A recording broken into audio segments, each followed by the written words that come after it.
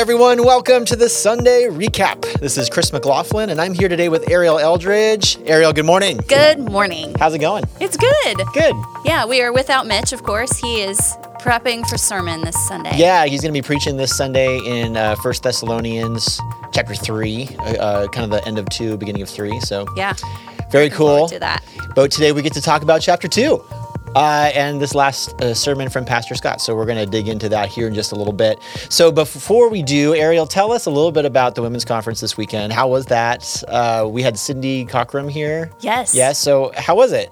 I enjoyed it so much, and I hope that if you came, that you enjoyed it as well. We had in-person connection time, which was amazing. Yeah, you know? after so many months of not. Yeah, I know. And really, I was telling someone this morning what was so cool that we didn't realize until probably we're there in the moment. But all semester, we've had women studying the book of James together on Zoom. And there were little small groups that had never met together in person who finally got to see each other and meet each other in person. Hey, this is what you look like. Yeah, cool. Yeah, you're smaller than I thought you were, you know. And so that was really cool. But Cindy brought some great tools for reading the Bible and for studying the Bible. She talked about melodic line. She talked about the bigger picture of the storyline of the Bible, and then how to connect every passage to the gospel. There's going to be a thread that points to the gospel. Yeah. And so I think the thing that the women responded the best to was that gospel piece, and that was really encouraging. Absolutely. Yeah. That's actually one of the most exciting things for me about Bible interpretation. Like it's again, like Jesus says that all the Bible is going to point to him, and Exactly. Technically, it's like going to point to his person and his work in some way. And so it's like, how does that happen? How does that work? And so being able to see that from the scriptures yourself is like mind blowing. It's so cool. Yeah. What do you think is one of the best wins that you got from the weekend, either for you or for maybe someone else in that attended? Ooh, I could see several wins. One of my favorites is that just some of my leadership was able to step into their role. You know, they've had to do it digitally for so long, and then they finally got to come up on stage and just lead our women through the weekend. And I appreciated getting to see them in their natural habitat where they should be. But I just enjoyed. There's a couple of women who are in my D group who came and just hearing them start to process these things, and so that's been encouraging as well. That's cool. Yeah. That's cool. Well, let's shift gears really quick. We got something coming up this weekend, too, for new people, and we want to let you guys know about this. So, Ariel, would you kind of unpack what this thing is? Yeah. The fun just keeps rolling here at Stones Crossing Church. Well, this weekend we have a lunch just for new people. So anyone who's come to Stones in the last 12 months or so who would like to get to know us a little better, we want to invite them to lunch after services this Sunday. And we'll have some staff and some elders there. And really, it's just going to be a little bit of history about the church, how we came to be, point you to some next steps, and fellowship. Cool. So it really helps new people to see okay, this is how I can get connected here and do that quickly and things like that. Absolutely. Awesome. So if you're new to Stones and you're listening to the podcast, then we want to invite you to come to that. Just RSVP online at stonescrossing.com/new. You can do that right now. Or listen, a lot of you that listen to the podcast aren't new to Stones. You've been here for a while, but you may have someone that you've invited or someone that you maybe need to invite to come. And so this is a great chance to bring someone and introduce them to your home church. So bring them along and go with them to step one. I think that would be a really great thing for you guys to go together and take them to step one and help them through that initial process. So this is all happening this Sunday, April 25th at 12:30, right after second service. And again, you can register or RSVP actually online at stonescrossing.com/new.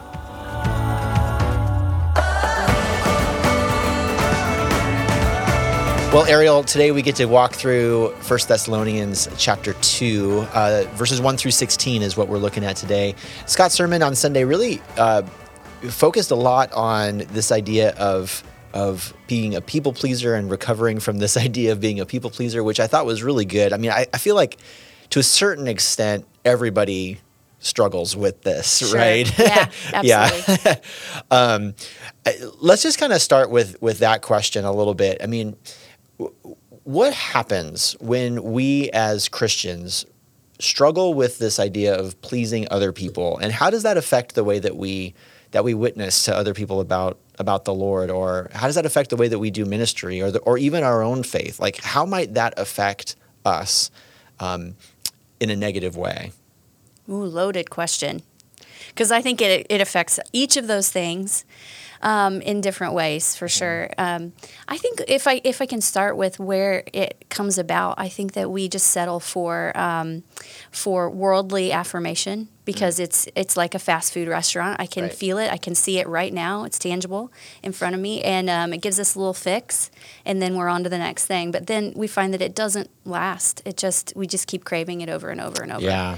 And so it comes into light in every aspect of life. But I think in ministry, if I can speak from personal experience, if I'm seeking the approval of the people around me, I am just not performing. I'm never going to perform well.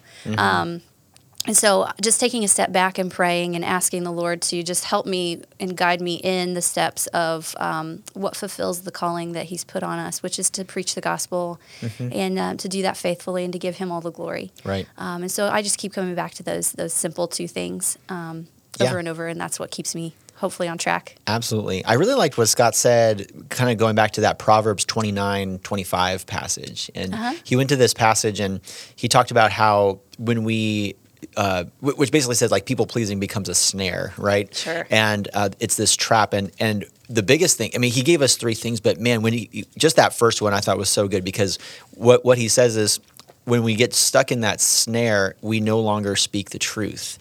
I'm like, yeah, that's exactly right. We want to downplay the truth. We want to even hide the truth sometimes because we care too much about what the other person thinks of us, so that we don't tell them the truth. We don't tell them what's really going on. And I think that about the way that we do evangelism and tell people about Jesus is, because we live in a culture where more and more people are not Christians and are hostile to the gospel.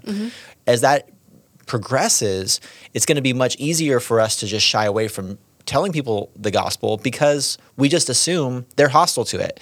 And so ultimately that ends up becoming that people-pleasing type of thing, and it just makes us afraid, and we don't tell people the truth. Sure. And I'll tell you, I mean, I'm totally guilty of that. I mean, everybody's hands raised in this studio today. Yeah. I'm like, oh man, like that's absolutely right. Yeah. And I don't want to, I don't know. I don't want to be that kind of person. Like I want to be someone who does stand for the truth and speaks the truth when called upon. You know? And you know what? I mean, any of us who have tried the people-pleasing game, we find we end up not satisfying someone else. And so if we're pleasing one group, it's not pleasing the other. So honestly, countercultural, just know that people are going to be upset if you're following the Lord and that you... Well, yeah, absolutely. I mean, that's what Jesus tells us, right? He's like, and he assures us. He's like, look, they don't hate you because of you. They hate you because of me. Yeah. And actually that takes a lot of the pressure off. Sure.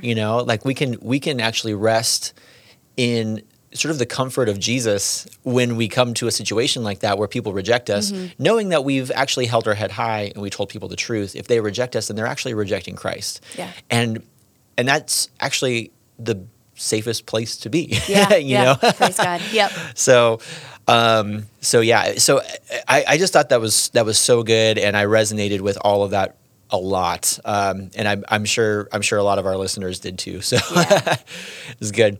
What I want to do today, though, is because this whole section of Scripture, this is 1 Thessalonians 2:1-16, has so many other things to talk about in there too. And Scott, I mean, he focused right in on the people-pleasing idea, but I would love to sort of dig into some other facets of this section of Scripture. Even though I think that one is a big point and a really important one, I think there's some other things that we can glean from it. So, Ariel, could you read this section? This is a kind of a longer section, but sure. Last week went so well. Why not? Hey, if you didn't listen to last week, make sure you stay to the end because the last 2 minutes are gold. Pass the music. Comedy gold. Man. We recorded in the afternoon, which is rare for us, and everyone was a little tired. But here we go. This is 1 Thessalonians chapter 2. For you yourselves know, brothers, that our coming to you was not in vain.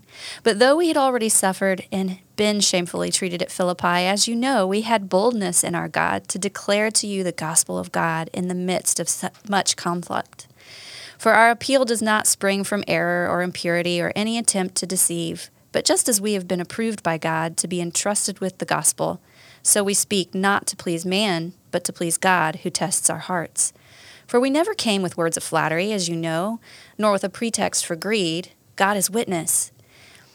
Nor did we seek glory from people, whether from you or from others, though we could have made demands as apostles of Christ. But we were gentle among you, like a nursing mother taking care of her own children. So being affectionately desirous of you, we were ready to share with you not only the gospel of God, but also our own selves, because you had become very dear to us. For you remember, brothers, our labor and toil. We worked night and day, that we might not be a burden to any of you while we proclaimed to you the gospel of God. You are witnesses, and God also, how holy and righteous and blameless was our conduct toward you believers. For you know how, like a father with his children, we exhorted each one of you and encouraged you and charged you to walk in a manner worthy of God, who calls you into his own kingdom and glory. And we also thank God constantly for this, that when you received the word of God which you heard from us, you accepted it, not as the word of men, but as what it really is, the word of God, which is at work in you believers. For you, brothers, became imitators of the churches of God in Christ Jesus that are in Judea. For you suffered the same things from your own countrymen as they did from the Jews, who killed both the Lord Jesus and the prophets, and drove us out, and displease God, and oppose all mankind, by hindering us from speaking to the Gentiles, that they might be saved. So as always, to fill up the measure of their sins, but wrath has come upon them at last. Awesome. Yeah, thank you. So it's a lengthy passage, but there's so much good stuff in here. Yeah. There's so much to unpack, and obviously we are not going to be able to do it justice here in just the 40 minutes that we have. But I do want to point out a couple things. So the first thing is that Scott on Sunday brought up a really interesting thing. He started at the beginning talking about how it's not completely sure, but we're relatively certain that Paul in Thessalonica had some opponents who were coming up against him and saying some things about him, and he gave some idea of what those things were. And one of the things that I think a lot of us might struggle with is, how do we arrive at a conclusion like that? Like, how do we come to the place where we're like, yeah, we're relatively sure that this was what was going on, even though that's not what the Bible tells us, or we don't know where the evidence comes from. And so some people might think like, oh, there's some history book somewhere that tells us this or whatnot. But actually what's being done there is it's a Bible interpretation technique called mirror reading. And mirror reading is just the idea that, like in a letter like this, we see that Paul he's giving a defense of some kind, right? So he's trying to defend himself against some accusations. And so we look at the defense that he gives, and from the defense, we can deduce what the accusations might be, right? So, and that's what the whole thing is. It's relatively simple, but there's, technical I love it. term for it. So well, this is my first day learning about this, and I've well, you've known this before. I think I understand it, but I needed a little visual because I'm a visual learner, and so I was thinking about this as if you've ever been in art class and you take a magazine picture and you cut it in half, and you have to draw the other half, the missing half. Yeah, I think that's kind of what Paul is doing here for us. He's giving us the half of the argument so that we can deduce the rest of it. Yeah.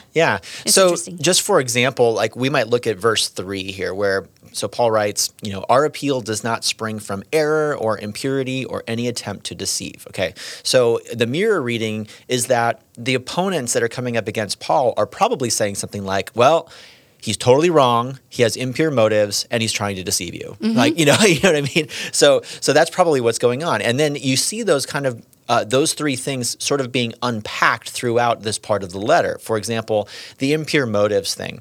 Verse 5 talks about using words of flattery with a pretext for greed. So and then like if you jump down to verse 9, he gives a defense there too. He says, For you remember, brothers, our labor and toil, we worked night and day that we might not be a burden to any of you while we proclaim to you the gospel of God.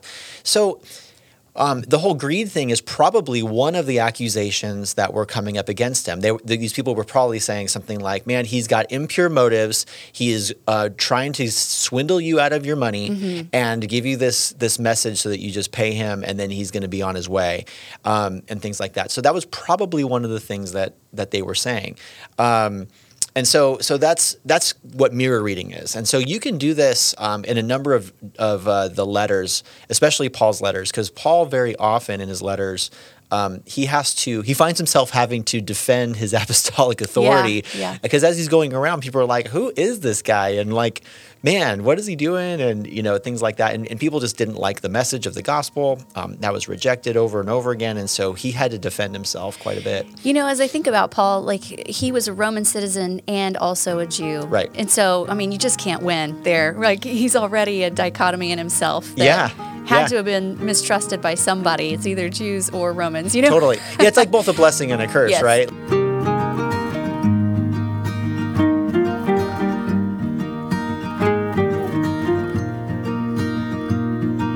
But what was interesting is, I think for him is, he's, he was probably we talked about this last week, but probably in Thessalonica for a month, maybe 6 weeks, something like that.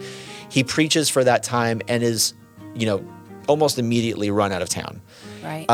But even in that time, he develops a really deep love for these people. And I think we see that in verse 8, right? So, verse 8, so being affectionately desirous of you, we were ready to share with you not only the gospel of God, but also our own selves, because you had become very dear to us.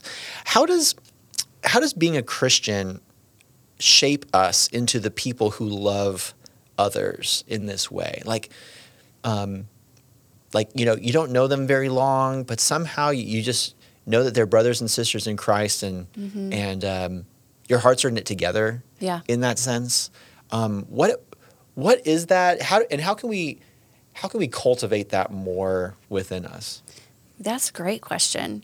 Have you ever, if I'm speaking from experience, there are some Sundays where I'm walking away and I'm watching people leave the parking lot. And I'm seeing them just interact, connecting in the parking lot, saying goodbye, maybe heading to lunch together.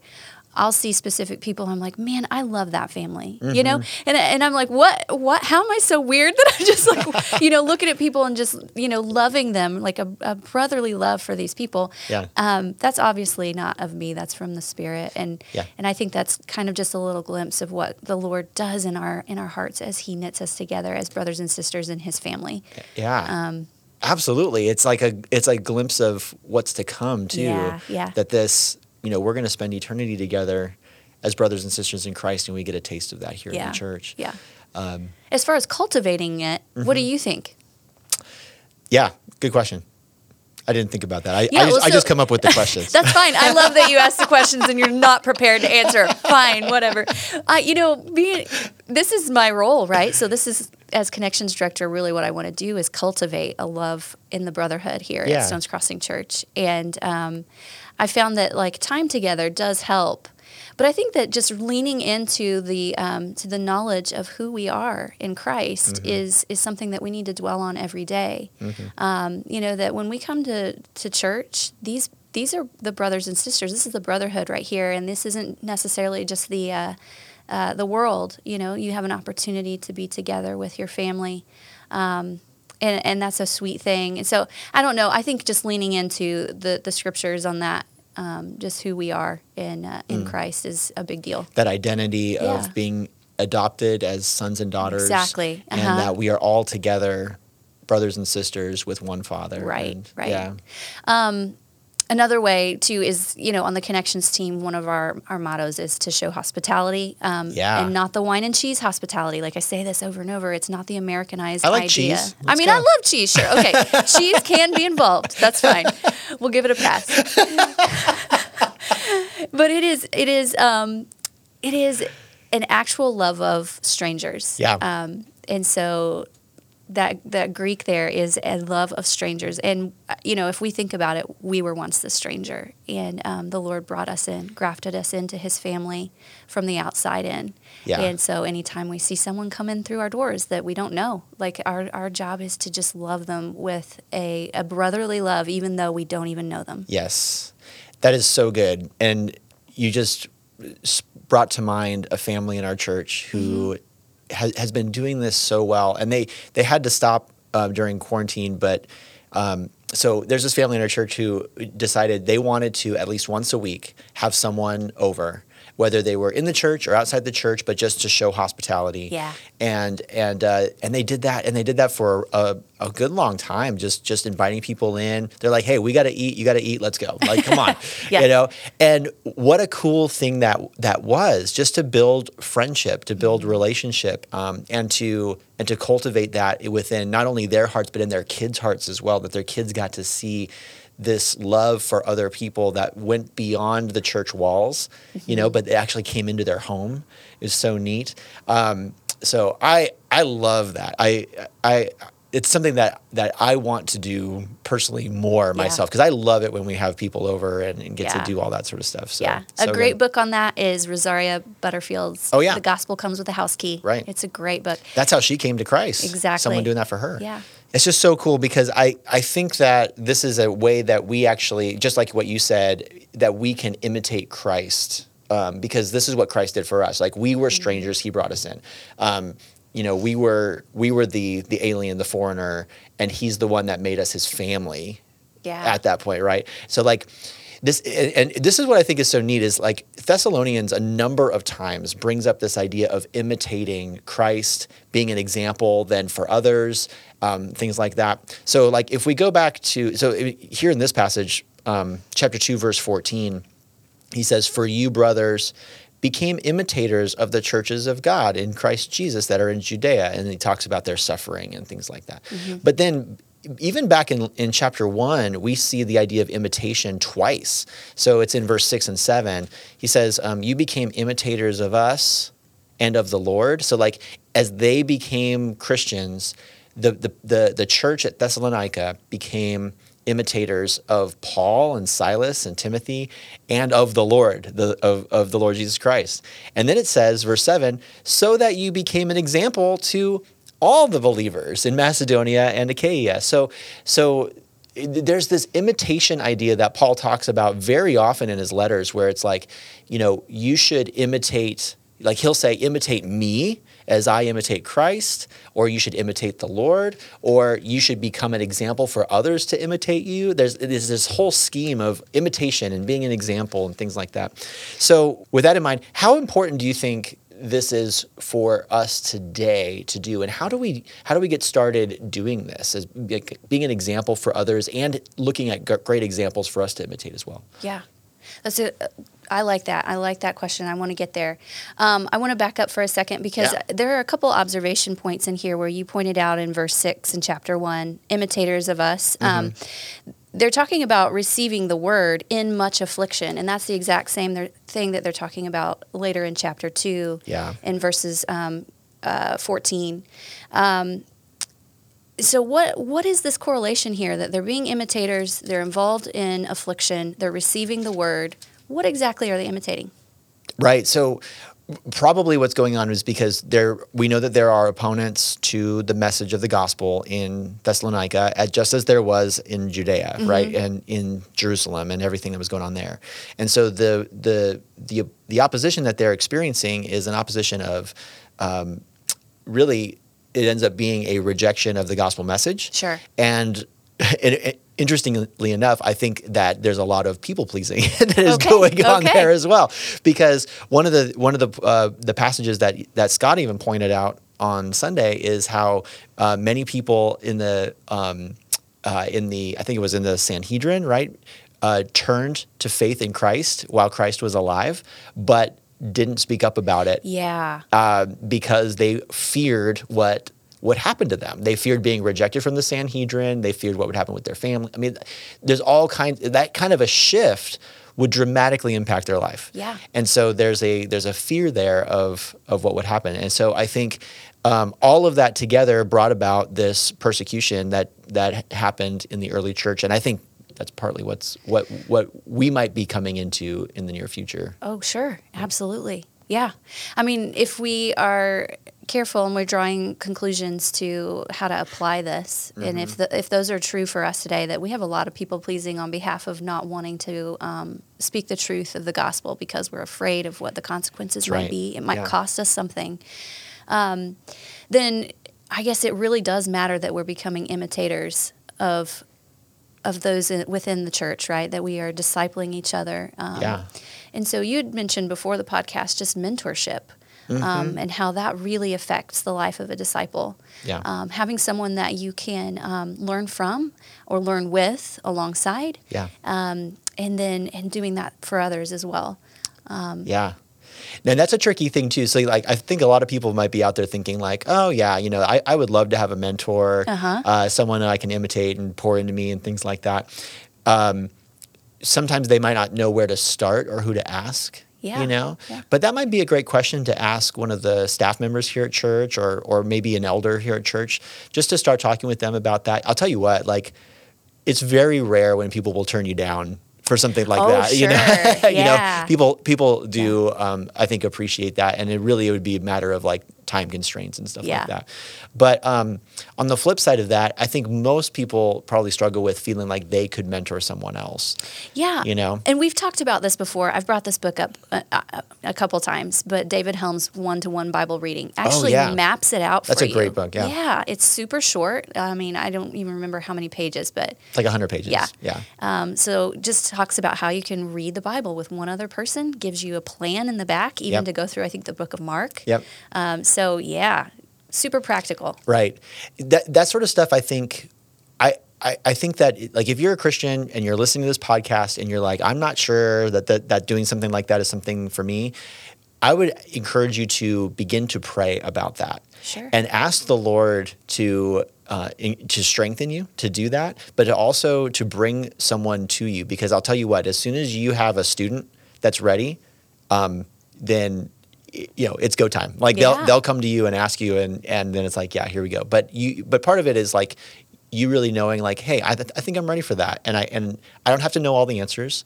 I just need to know where to point them, and that really becomes a great way to then be, to be an example to other people as they are learning how to follow Christ, and you can bring them along in that. Oh man, and if you're wanting to grow, I'll tell you what. That's the way to do it. That's the way to do it. Yes, it is. Nothing makes you grow faster than trying to help other people grow. I'll tell you what. On this topic, this is definitely my story, and if I can just get like personal about Absolutely. it. So, when I became a Christian, I was 17 years old. It was the summer before my senior year of high school, and been asking my student pastor a bunch of questions. He answered those questions, did a great job, and then at summer camp, I'm like, yeah, this makes sense. I'm all in. So I became a Christian that summer. What was funny was I got home and I was like, man, this was such a great week, and I know that my life is going to take a different direction now and things like that, and that week while I was home, the children's director at the church was like, we're sending a bunch of elementary school kids to camp next week, and we really need someone to go and help with them. Chris, you want to go? And I'm like, I just became a Christian. Like, are you sure? And she's like, look, you just got to go love them and hang out with them. You don't have to have all the answers. I'm like, okay, let's go. Sign me up. And so like I jumped in. I went to camp for a week with all of these, like there were like 8, 3rd to 5th grade boys. Yeah. And they drove me nuts. And but that's what it was. And actually right after that, I immediately jumped into helping out with children's ministry, which then led to me helping out with student ministry. And honestly, I've been doing that ever since. And I have found the most growth in my life when I'm doing those sorts of things. Yeah. Like when I'm ministering to others, that's when the Lord really grows me the most. And I'm so thankful that Mary Rain from First Presbyterian Church in Burbank, California came to me and was like, hey, I'm going to send you to camp. That's newbie awesome. Christian. That's awesome. It's so funny. Love it.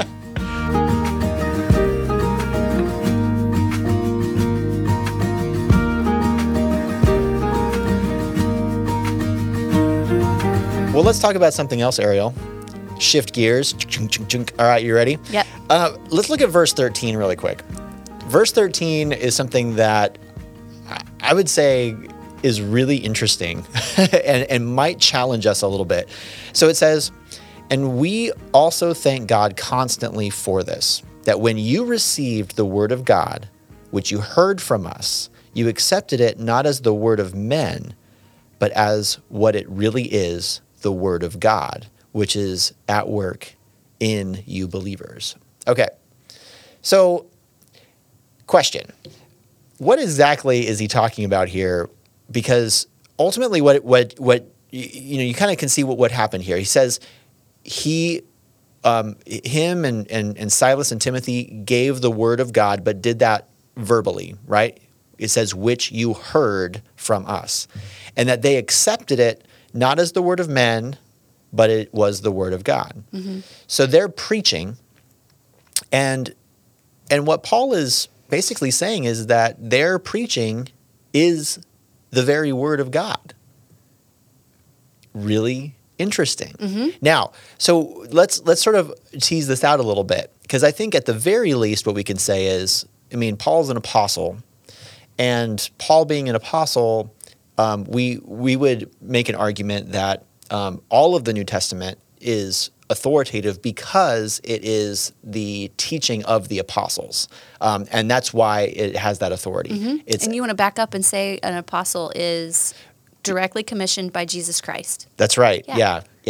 So our stance as a church, we would say there are no more apostles today. Okay, mm-hmm. Apostleship does not have like succession, but that ended in the first or second century, and so because of that, then the teaching of the apostles is captured in the New Testament, mm-hmm.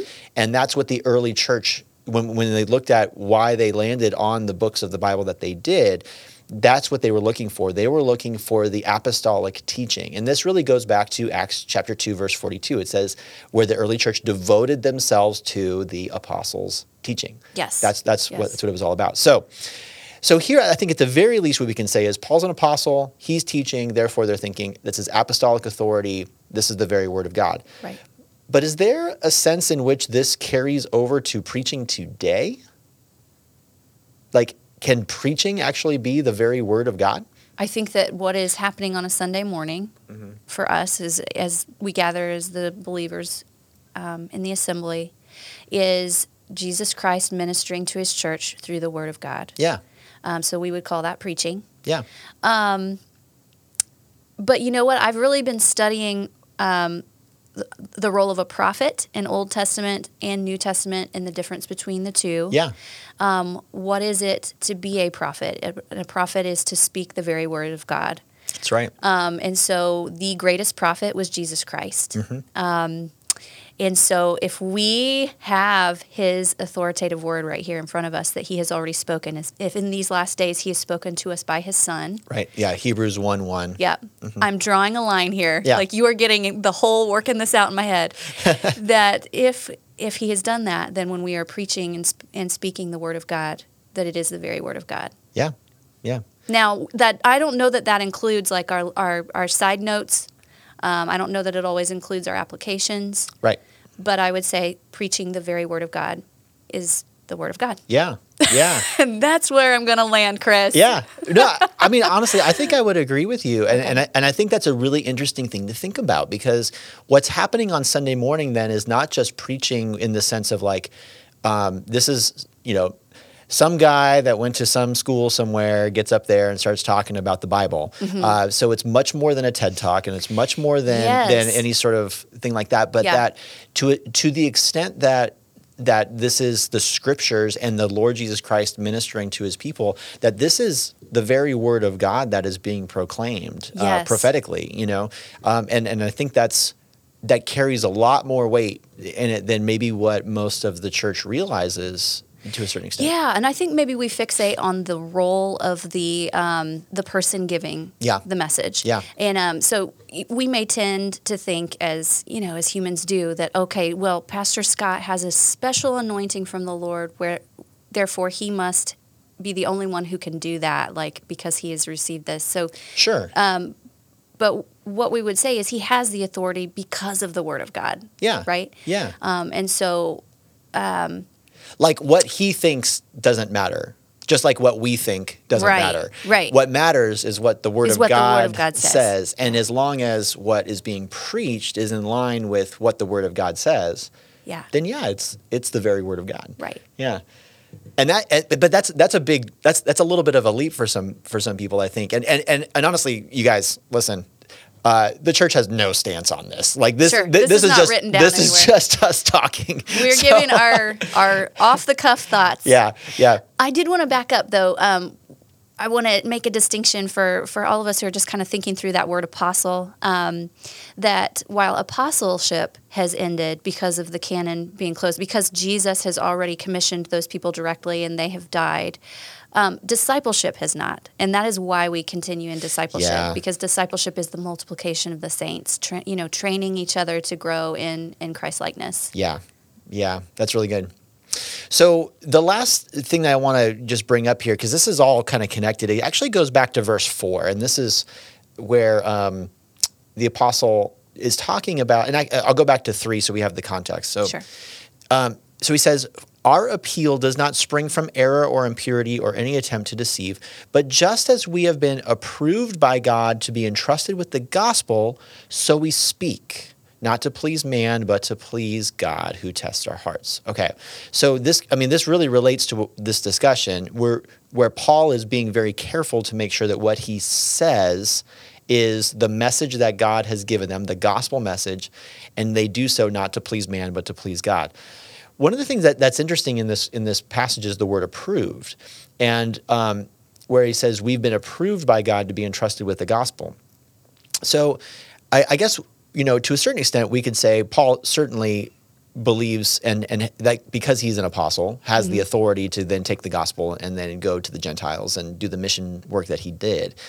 But to what extent does this approval get extended to all Christians? Like, aren't all Christians entrusted with the gospel message to go and to proclaim the gospel message, and maybe just in different capacities? But is there can we basically come to a passage like this and say with the same level of certainty, yeah, as a Christian, God has entrusted to me this message? What do you think?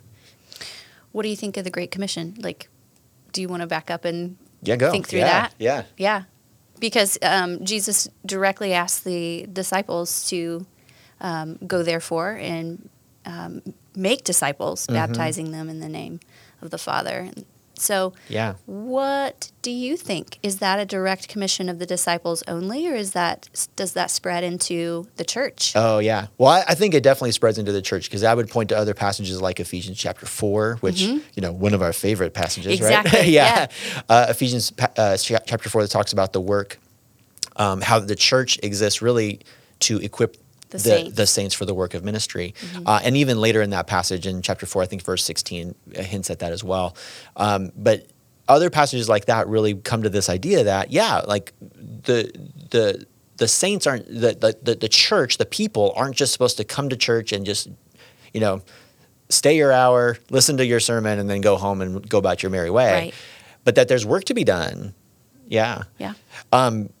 So I think when we look at a passage like this, to a certain extent, I would say, like if you're a Christian, then you have been saved by the gospel, this power of God for salvation, right? And God then, because of that, entrusts that to you then to give that to others. And that's a pretty amazing thing when you think about it. Like this is the same message that the Apostle Paul has, that we carry within us to then give to the world. Yeah. I'm going to answer the same way, because I think if you think about the work of salvation, what God does in reconciliation is He draws near to us and removes, the chasm that was there, and so He has now deemed us acceptable and approved through the work of Jesus Christ, by the blood of Christ. Yeah. So yeah. My answer is yes. Amen. That's good. That's good.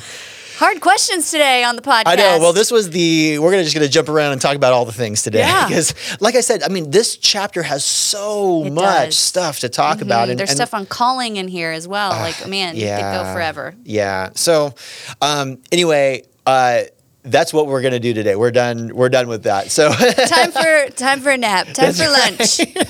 So, hey, thanks so much for listening today. If you have any questions about the things we talked about, we would love to chat with you about it.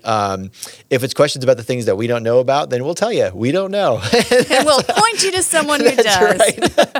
Right. But yeah, we love talking about this stuff, and we hope that you do too. This is all good conversation to have as Christians, that we would wrestle with these things together. So, yes. Because the end is in mind, right? That's right. This is all for the end, for the glory of God. Yeah, Can't absolutely. Wait. Well, so thanks for joining us this week. And this coming Sunday, Pastor Mitch will be up preaching from 1 Thessalonians, end of chapter 2, beginning of chapter 3, and working through some stuff there. And I think that we're going to see even more of this evangelistic type of emphasis going on here. And so I'm ready for that. Let's go. So, so we'll see you on Sunday, and we hope that you'll join us next time on the Sunday Recap. See you then.